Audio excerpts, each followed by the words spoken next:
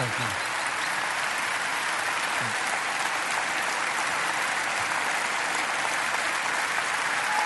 Thank you very much. You're very kind. Thank you. Aren't you glad that your church staff is roughing it for Jesus in California? Fundamentals are essential to success. You know that's true, whether you're building a house, whether you're coaching a team, whether you're flying a plane. You better know and apply the basics to be effective. Dr. Matthew Sleeth, an emergency room doctor, told me that's especially true in medicine. He says in the trauma center, when life hangs in the balance and the pressure is on, there is a formula to remind everyone of priorities. He calls them the ABCs of trauma: airway, breathing, circulation, disability, exposure. He recalled a patient being rushed into the ER from an accident in which the leg was jutting out at a 90-degree angle below the knee, a horrible injury. And everyone in the ER was paying attention to this obvious fracture, which is D, disability. But they had forgotten A, airway, which was blocked. The lack of oxygen is what will kill you first, he said. As the one running the trauma center, Dr. Sleeth said, it's my job not to get carried away with what looks terrible but wasn't the imminent threat.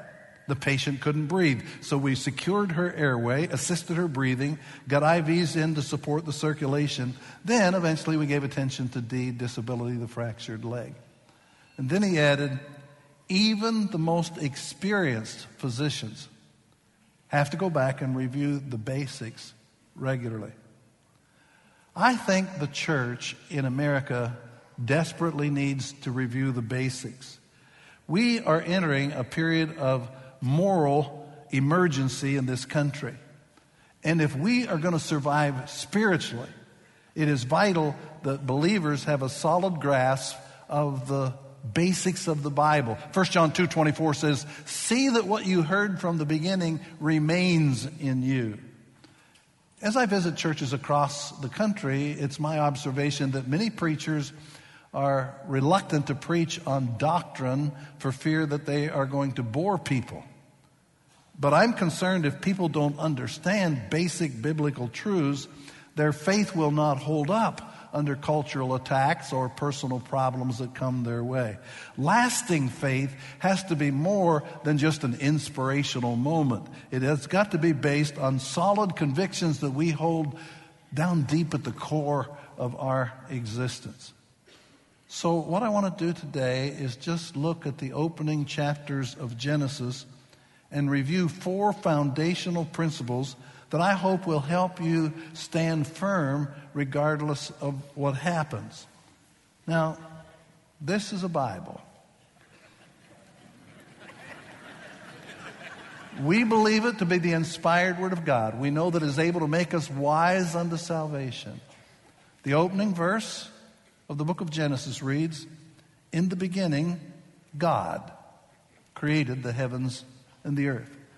So that brings me to the first basic principle that I want to remind you of today, and that is we are created by God and are ultimately accountable to Him.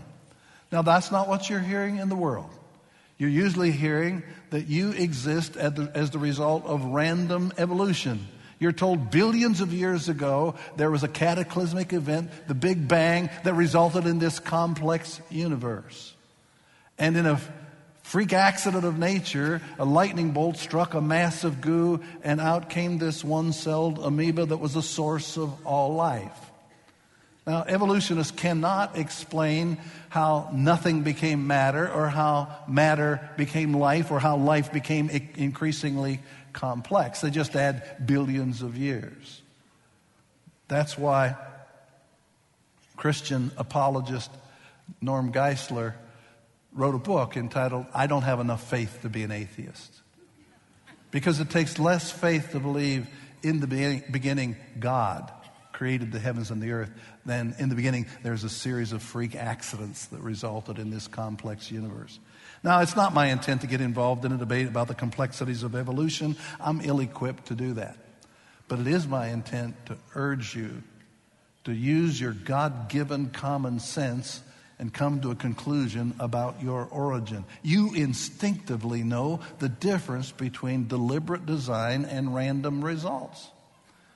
Years ago, I was speaking in South Dakota, and I went over to Keystone, South Dakota, and went up to visit Mount Rushmore. Now, if you've been there, you know it's pretty impressive to look up on that granite mountain, and you see there the faces of George Washington and Thomas Jefferson and Teddy Roosevelt, Abraham Lincoln. But let me tell you something not to do if you ever go to Mount Rushmore. Do not nudge a complete stranger standing beside you and say, "Did somebody carve those out of the mountain, or is that the result of millions of years of weathering?" They would look at you like you're an imbecile. Why? Because we instinctively know the difference between random results and deliberate design, and that is too complex to be random result. But let me ask you a question. What's more complex, those faces carved in stone, or the face of a newborn baby that's alive with eyes that blink and ears that hear and a nose that smells and a mouth that suckles? How can anybody look at a newborn baby and say, random result, millions of years of chance evolution? The Bible says the fool has said in his heart, there is no God. I used that very illustration several months back at a large church in Charlotte, North Carolina. And it just so happened that visiting that morning was an atheist professor from out of town. She was visiting with her family. When I said, what's more complex, those faces carved in stone or the face of a newborn baby, her phone at that minute pinged with a text message, and she looked down, and there was a picture of the newborn born to her niece. She came up to the preacher afterward and said, I don't know what's going on, but I'm staying for the next service. I hope she became a believer.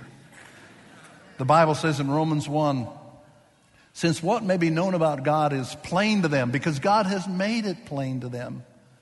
For since the creation of the world, God's invisible qualities, His eternal power, His divine nature, have been clearly seen, being understood from what has been made, so that people are without excuse. God has given us ample evidence in the deliberate, complex design of nature to know that there is a creator. Now, Genesis 2:7 relates how God created human beings. Then the Lord God formed a man from the dust of the ground and breathed into his nostrils the breath of life, and man became a living being. Folks, you are not here by accident. You are here by God's design. A God who knows you and who loves you, knows you so well He has the hairs of your head numbered and knows the innermost thoughts of your heart. King David wrote, Lord, you created my inmost being. You knit me together in my mother's womb. I praise you, for I'm fearfully and wonderfully made. But here's the difficult part of this first principle. You're created by God, and you're ultimately accountable to Him. God sets the guidelines by which we are to live. Started from the beginning. Verse 15 of Genesis 2 reads, the Lord God took the man and put him in the Garden of Eden to work it and care for it. And the Lord God commanded the man, you're free to eat from any tree in the garden, but you must not eat from the tree of the knowledge of good and evil. For when you eat from it, you will certainly die. Now notice, from the very beginning, God set some parameters around man's freedom so that he'd have the most fulfilling and best life here. We are all created with freedom of the will, and we can choose to obey God or we can choose to disobey God. And God says, if you obey me, you'll be blessed, but if you disobey me, you'll suffer the consequences eventually of death. And no matter how much authority you have right now on this earth, you are still a person under authority. You are under the authority of your Creator, God. And the Bible says one day we're going to all stand before the judgment seat of Christ, and we're going to have to give an account of the deeds done in the body, whether good or bad. We're going to have to answer someday, not to political correctness, not to majority opinion, but we're going to have to answer to the Creator. I have in my pocket a miniature version of what's called the New England Primer. This was the primary textbook for American grade school children for over 200 years in America. It was first published in the 18th century, sold 2 million copies, and for 200 years it's the primary text. There is a section in this book called the Shorter Catechism. And the first question is, what is the chief end of man? And then there's an answer the kids were to memorize. Man's chief end is to glorify God and enjoy Him forever. For 200 years, American school children had that drilled into them. They got the basics right. One of the reasons that God uniquely blessed this country. But now we've removed God from the educational system, and kids are told that they're here as the result of an accident. They're the highest form of animal, and their primary purpose is self-gratification. Be true to yourself. Do what comes naturally. And the result is confusion and insecurity and, in many cases, chaos. I just plead with you, Christian parents. Encourage your kids' giftedness, but teach them from the very beginning they're not the center of the universe. God is. And that He merits their respect. And they are to respect God's delegated authority to teachers and parents and policemen and judges. Or else we're going to have complete anarchy in our world. I like the way J. Vernon McGee put it. He said, God designed and directs this universe. And frankly, if you don't like the way He's running things, go out and start your own universe. Well, if you're not capable of creating your own world, then it's best to acknowledge right now we're created by God and we're accountable to Him. Now, we're going to turn to Genesis 3 for another basic principle, and that is we are contaminated by Adam's fall and we naturally gravitate to evil. The end of chapter 2 tells about God creating a woman, companion for Adam. He brought them together, performed the first marriage ceremony. God said, for this reason a man will leave father and mother, cleave to his wife, and the two become one flesh. Notice, marriage was God's idea for man. Marriage was not the invention of man, something we can totally disregard or easily dissolve or dramatically redefine at our whim. God established guidelines for marriage and the family. But then in chapter 3, verse 1, we read, now the serpent was more crafty than any of the wild animals the Lord God had made. And he said to the woman, did God really say you must not eat from any tree in the garden? Now, there are a lot of people today who think they're so sophisticated that they can no longer believe in the devil. Who can believe in a talking snake or a red being with tail and horns and a pitchfork? I think one of Satan's most clever ploys has been his ability to make himself look so ludicrous that thinking people don't believe they can accept his reality. But you know what? The same people who reject the devil are scratching their heads today saying, why is there so much evil in the world? What possesses a man to get into a truck and plow into a sidewalk full of people and deliberately kill over 80 people, 10 of them babies and little children? Why so much hatred? Why all this evil in the world? Well, Jesus believed in the devil. And Jesus said he was a murderer from the beginning. Jesus said that he's a thief who comes to kill, steal, and destroy, and that he is the father of all lies. Now, the book of Genesis doesn't tell us about the origin of the devil, but the book of Genesis introduces us to the reality of the devil by saying the serpent was more crafty. Evidently, in creation, the serpent wasn't the lowly, slimy snake that we see today. It was the most magnificent of all the animals. In Kentucky, we think the horse is the most spectacular animal. But in Eden, in its original form, the serpent was the most impressive. And Satan, a spirit being, possessed the most attractive of the animals so he could be visible and communicate with Eve. You know, you go see the movie Jungle Book and all the animals talk. Satan's more crafty than man, and he possesses this serpent. And Satan said, has God really said that you're not to eat of any tree of the garden? That's the way he begins. He questions God's word. Do you think the Bible's really true? Isn't it full of myths? And then verse 2, the woman said to the serpent, we may eat fruit from the trees in the garden, but God did say you must not eat fruit from the tree that is in the middle of the garden, and you must not touch it or you will die. Now notice Satan has succeeded in getting Eve to focus on the one thing she is not to do. Scores of delicious fruit trees, but she's fantasizing about this one she can't have, and she's intrigued by it. And Satan says to her in verse 4, you will not certainly die. For God knows that when you eat from it, your eyes will be opened and you'll be like God, knowing good and evil. Now notice Satan's tactics, because he uses the same formula today. He doesn't have to change, it works so well.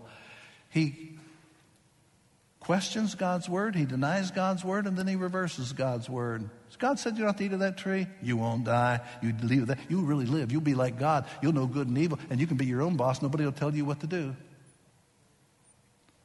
Has God said to you that sex is to be reserved for marriage? Really?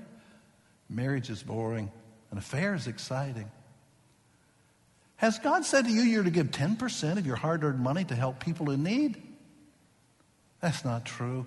You use it for yourself and you can live the good life. Has God said to you you're to forgive a person who hurt you so badly? Nah, you get even with them and you'll feel better. Well, verse 6, when the woman saw that the fruit of the tree was good for food and pleasing to the eye and also desirable for gaining wisdom, she took some of it and ate it. Now she is not satisfied to sin alone. So she gave some to her poor, defenseless husband. Not in there, but it should be. Who was with her, and he ate it. And then the eyes of both of them were opened, and they realized they were naked, so they sewed fig leaves together and made coverings for themselves. Satan had told them a partial truth. You eat of this tree, you'll know evil. And it was so intriguing they ate. But wow, this fruit had a bitter aftertaste. They wished they hadn't done it. They felt uncomfortable with each other and weren't comfortable in their own skin anymore and covered themselves. Ralph Waldo Emerson once said, "There are many things of which a wise man might wish to be ignorant." Adam and Eve, after it's over, wished that they were ignorant of evil. Verse 8 says, "Then the man and his wife heard the sound of the Lord God as he was walking in the garden in the cool of the day, and they hid themselves from the Lord God among the trees of the garden."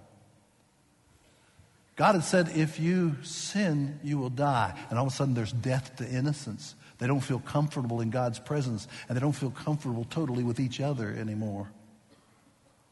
But the Lord God said to the man, "Where are you?" He answered, "Well, I heard you in the garden, and I was afraid because I was naked, so I hid." And he said, Who told you that you were naked?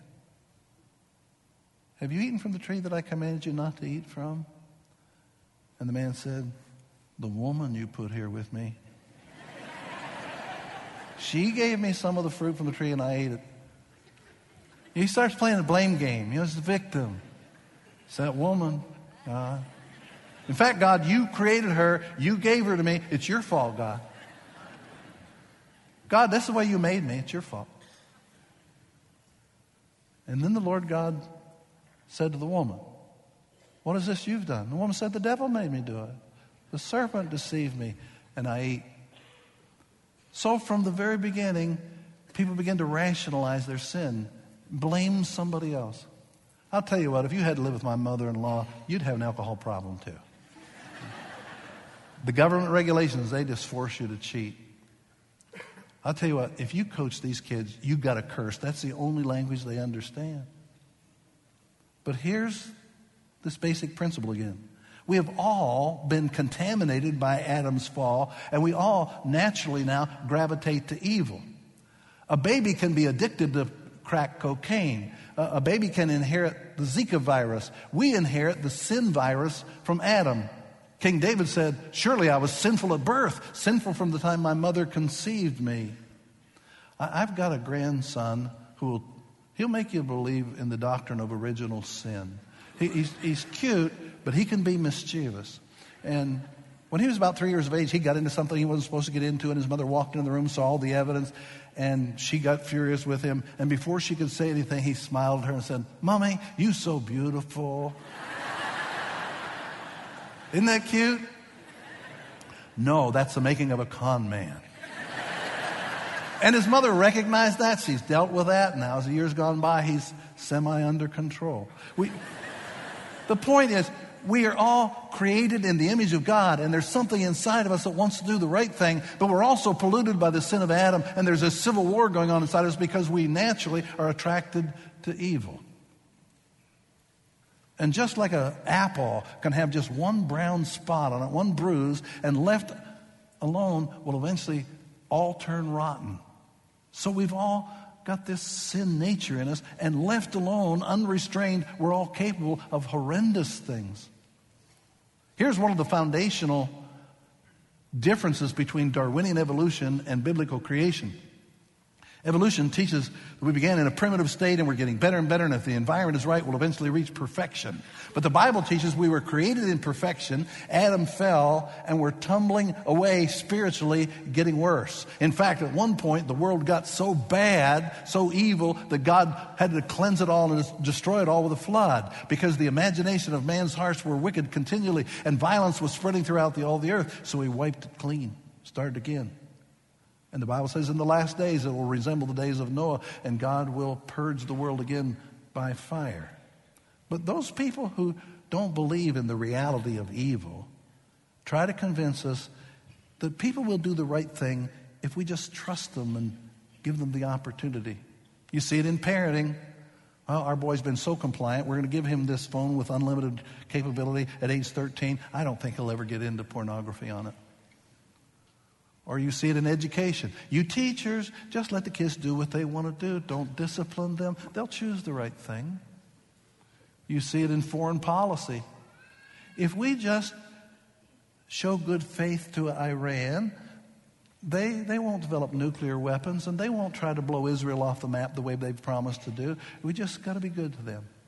Or you see it in some economic ideas. If we just redistribute wealth, we just practice socialism, all the poor people will be so grateful, they'll work hard even though they don't have to, and the rich people won't be greedy, and everybody will live happily ever after. But where we really need to see the sin nature of man is in ourselves. The Apostle Paul said, I know that in me, that is in my sinful nature, there dwells no good thing. We changed cable providers at our house several months back. The installer said, Mr. Russell, I've got good news for you. What's that? You get all the movie channels for free the first 3 months. I said, well, I don't think we'll have those. Just don't install them. He said, well, after 3 months, they'll cancel themselves out. You won't have to worry. I said, well, I don't want that raunchy programming that comes on at night in my house even for 3 months. He said, well, I understand, Mr. Russell. I've got grandchildren too, but I got good news for you. What's that? He said, if there is a parental blockage feature, and you can block all those programs, you're the only one that has the code. I said, well, that's the problem. He said, what's that? I said, I got the code. And I know my nature. I don't need that opportunity at 11:30 at night. So don't install it. He said, Mr. Russell, I got good news for you. What's that? If you don't take the free movie channels, I can knock $10 more off your bill. Really? Wasn't free then, was it? See, it's good to know the carnal nature of man when dealing in business. But every day, Satan whispers these seductive lies into our ears, trying to convince us that good is evil and evil is good, and what God calls beautiful is ugly, and vice versa. And that brings me to the third principle, and that is we are cursed by sin and eternally condemned already. We're created by God, and we're accountable to Him. We're contaminated by Adam's fall, and we naturally gravitate to evil, and we're cursed by sin and eternally condemned already. God pronounced a curse on this world because of Adam's fall. Sin was a terrible thing, and God said to the serpent, because you've done this, cursed are you above all livestock and all wild animals, and you will crawl on your belly and you will eat dust all the days of your life. The serpent had been the most impressive of all the animals, and now it's cursed to slither on the ground. I really think this is one of the reasons that people despise snakes for the most part. It's just a creepy reminder of the fall. Then God pronounced a curse on Satan. He said, I will put enmity between you and the woman, and between your offspring and hers. He will crush your head, and you will strike his heel. Now, this is the first veiled prophecy of a coming Savior to rescue us. A distant descendant of the woman will come and crush your head, Satan. Jesus is going to destroy Satan at the cross and the empty tomb, but he's going to temporarily strike his heel. He's going to torture Jesus and crucify him. And then God pronounced a curse on Eve. To the woman, he said, I'll make your pains in childbearing very severe. With painful labor, you will give birth to children, and your desire will be for your husband, and he will rule over you. When my wife gave birth to our first son, when she was in labor, between excruciating pains, she gritted her teeth and she said, boy, when I get to heaven, I'm going to give Eve a piece of my mind. That's the curse. And then he said to Eve, you're going to want to get married, and after you get married, you're going to say, what have I done? My husband is trying to rule over me. And women have been chafing under that inequality to this day. Then God pronounced a curse on Adam. To Adam, he said, because you listened to your wife and ate fruit from the tree about which I commanded you not to eat, cursed is the ground because of you. Through painful toil, you'll eat from it all the days of your life. It'll produce thorns and thistles for you, and you'll eat the plants of the field. And by the sweat of your brow, you'll eat your food until you return to the ground. Since from it you were taken, for dust you are, and to dust you will return. Adam, you're going to have to work hard, and it's not going to be pleasant. It's going to be thorns and thistles, and there are going to be earthquakes and tsunamis, and there are going to be droughts and floods, and there are going to be diseases and accidents. The Bible says the whole creation is groaning as in the pains of childbirth. The whole creation is out of sync because of sin. And Adam, from this point on, you're going to begin to age, and as I promised, you will eventually die and return to dust. Now, this third basic principle is that we are all cursed by sin and eternally condemned already. People say, well, the God I believe in is a God of love and mercy, and he would never condemn anybody to eternal death. They say that because they don't understand the horrible consequences of sin and the awesome holiness of God. Adam's disobedience contaminated the whole world. When the Titanic hit an iceberg on April 14th, 1912, it immediately began to take in water, and everybody on board that ship for the next 2 hours and 40 minutes was under a curse. If they did not get off that ship and into a lifeboat, they were doomed to die, no matter how good a swimmer they were, no matter how much they enjoyed the band playing Nearer My God to Thee, they were going to die. And that's a picture of us on this planet without God. The Bible says, now don't love the world or the things that are in the world, because the world and its desire is going to pass away. Now, Satan will whisper to you, that's not true. You just eat right and exercise, you'll enjoy a really long life. Or you just live a good enough life and God will accept you in the end and you'll be saved. But Jesus told Nicodemus, a really good man, unless you're born again, you can't enter the kingdom of God. And Nicodemus said, how can a man be born a second time when he's old? He can't enter in his mother's womb and be reborn. And Jesus said, unless you're born of the water and the Spirit, unless you die to this world and get out of this world and into the spiritual kingdom of God, you can't enter into God's kingdom. And then Jesus concluded the conversation with Nicodemus by saying, John 3:17, God didn't send his son into the world to condemn the world, but to save the world through him. For whoever believes in him is not condemned, but whoever does not believe stands condemned already, because they have not believed in the name of God's one and only Son. We're under this curse of sin and condemned already. But there's one final, very positive principle from Genesis. We have one eternal hope, and that is the shed blood of Jesus Christ. There are two verses in this Genesis story that hint that our hope is in a coming Savior. The first we've already read, Genesis 3:15, the coming Messiah would crush the head of Satan. The second is Genesis 3:21. The Lord God made garments of skin for Adam and his wife and clothed them. They tried to clothe themselves with fig leaves. That wasn't sufficient to cover them. So God killed an animal and clothed them with skin. This is the first mention of death in Genesis. God shed blood in order to cover the guilt of Adam and Eve. And that was a symbol that the only way their sin would ever be forgiven was through the shedding of blood. Hebrews 9:22 says, without the shedding of blood, there is no forgiveness. Now, you read through the Old Testament, and you will see again and again that God required the Jewish nation to kill a flawless animal and bring the blood of that animal, put it on the doorpost for Passover, or sprinkle it on the altar in the tabernacle. But the Bible says the blood of bulls and goats was not sufficient to take away sin. God was just using that ritual to condition them to understand that one day there would come a Savior who would shed blood and forgive them of all their sin. Remember the story of Pavlov's dog? Ivan Pavlov would ring the bell, feed the dog, ring the bell, feed the dog. And eventually when the bell rang, the dog would salivate. He associated the ring of the bell with the feeding of the coming of food. All through the Old Testament, all these sacrifices of blood, God was conditioning people. Without the shedding of blood, there's no remission of sins. Without the shedding of blood, there's no remission of sins. Then when Jesus first walked onto the scene of his ministry, John the Baptist identified him by saying, "Behold the Lamb of God who's going to take away the sin of the world." And just before he died, Jesus instituted the Lord's Supper.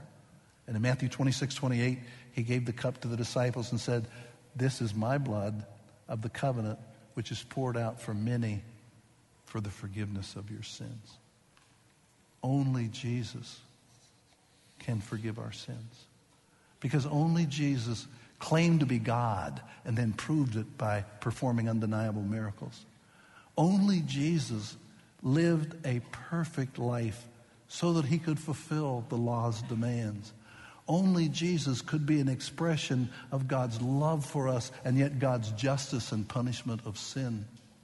Only Jesus died an atoning death on the cross. When Jesus died on that cross, it was not a martyr's death. He said, "Nobody takes my life from me. I give it up of my own accord."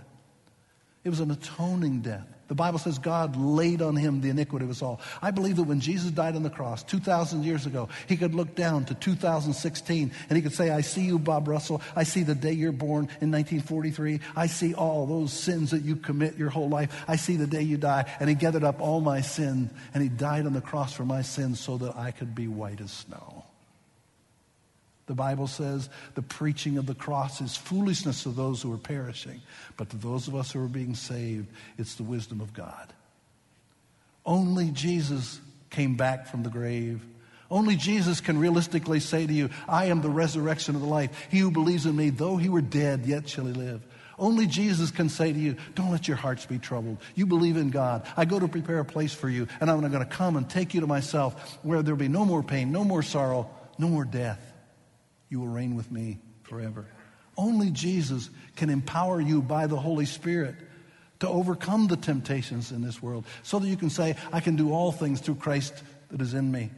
We're in Christ. We're a new creation. The old nature can be crucified with Christ. That's why Jesus gave this commission to his disciples in Mark 16. He said, "Go into all the world and preach the good news to all creation. Whoever believes and is baptized will be saved, but whoever does not believe will be condemned." That's the basic task of the church. And if we ever forget that, then we're giving attention to what looks terrible but isn't the imminent threat. It's like rearranging the furniture on the Titanic. John and Doris Foster of our church took care of an elderly widow named Bernice Ely for a number of years. She was a retired Jefferson County school teacher, Sunday school teacher at St. Matthew's Baptist Church.